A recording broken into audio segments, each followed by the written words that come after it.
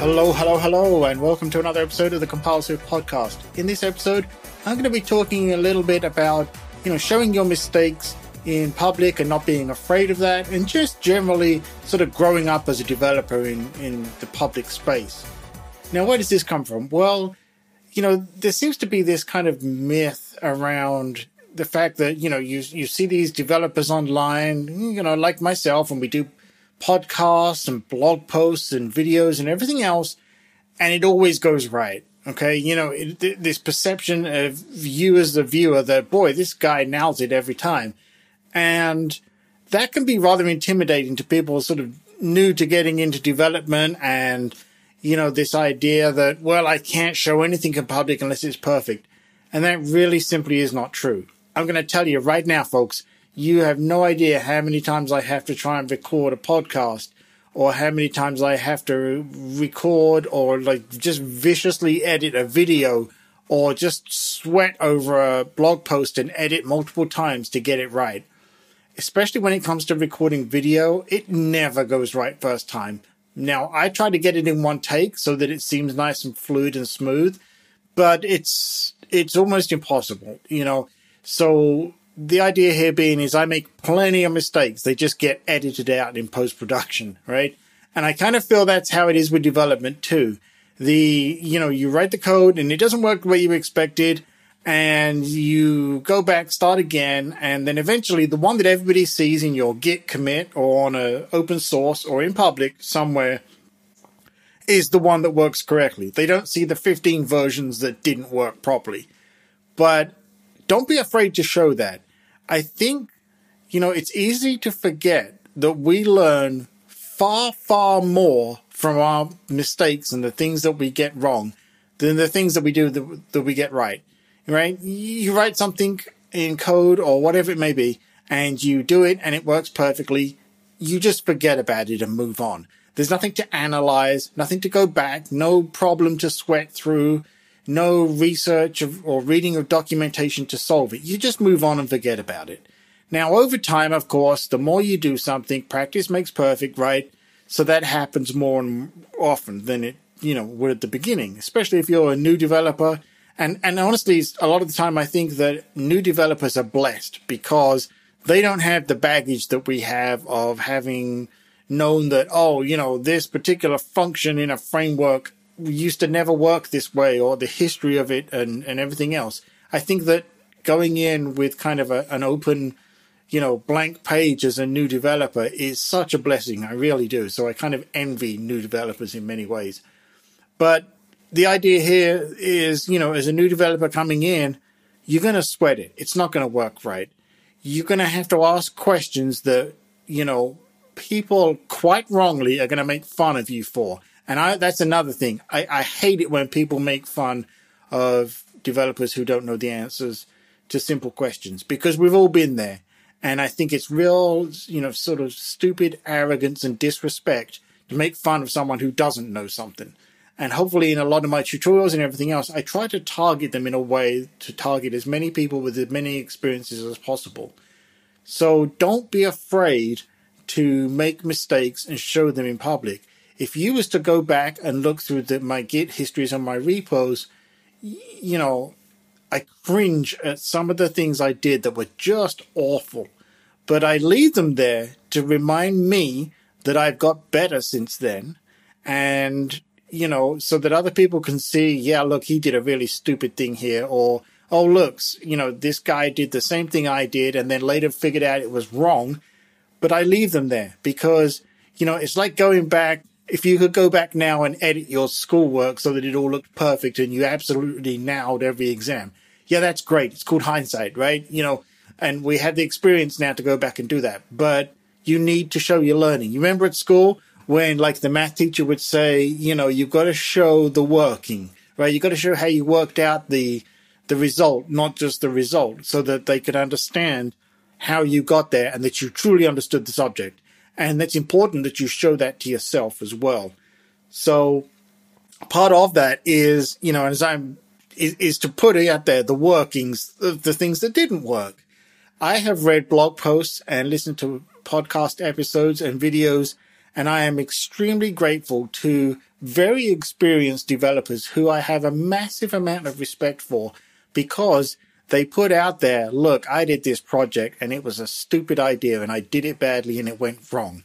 But I'm telling you about it so that you understand that I'm not perfect and that you don't have to be perfect either. So to every developer that's ever done that, thank you, bless you. I just have so much respect for you to stand up and say, look, I get shit wrong just like everybody else. You know, this is super important that we're honest with ourselves, we're honest with everybody else, and we all acknowledge nobody gets it right first time. If someone tells you they've never made a mistake and it always works right, be very wary of that person and what they tell you, is what I'm saying there.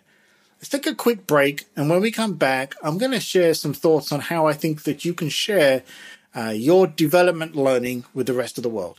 Time for a break. Break time over. Okay, so let's get into some of the ways that you can do this growing up in public and share this experience with other people. Now, first of all, the things to consider here are the ones that you feel comfortable with. Now, by that, I mean not everybody wants to record video or audio, for example, but you could record podcasts just like this one, right? Anchor.fm is a great way to get started. They take care of all the details for you. You could also put videos up on YouTube, or you could just, make course videos. You could also put videos up on Vimeo. But I think that the more familiar one for most people will be to make blog posts. Now, you do not have to be some kind of super web guru to do blog posts.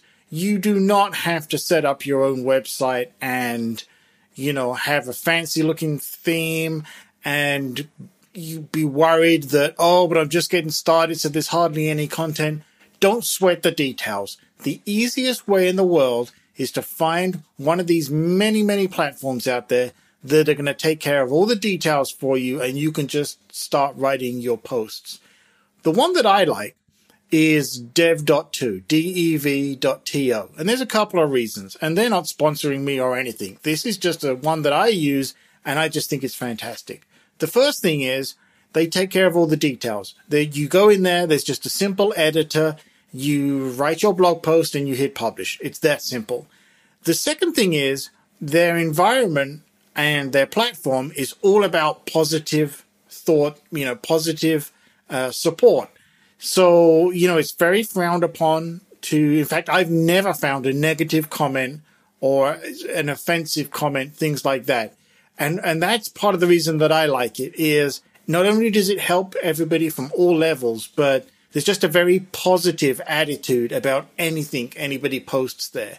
So if you're not looking to get into your own website, which I still think is the best way at the end of the day, but to get started with this is to go to something like dev.to and just sign up. It's free, and just start making blog posts. And the other thing is there is a massive amount of data content on that site as well. If you are looking for some solution to some problem, I'm going to bet you're going to find something there to help you. I have solved so many problems by just finding posts by people, good people who want to share their content and make life easier for you on there as well.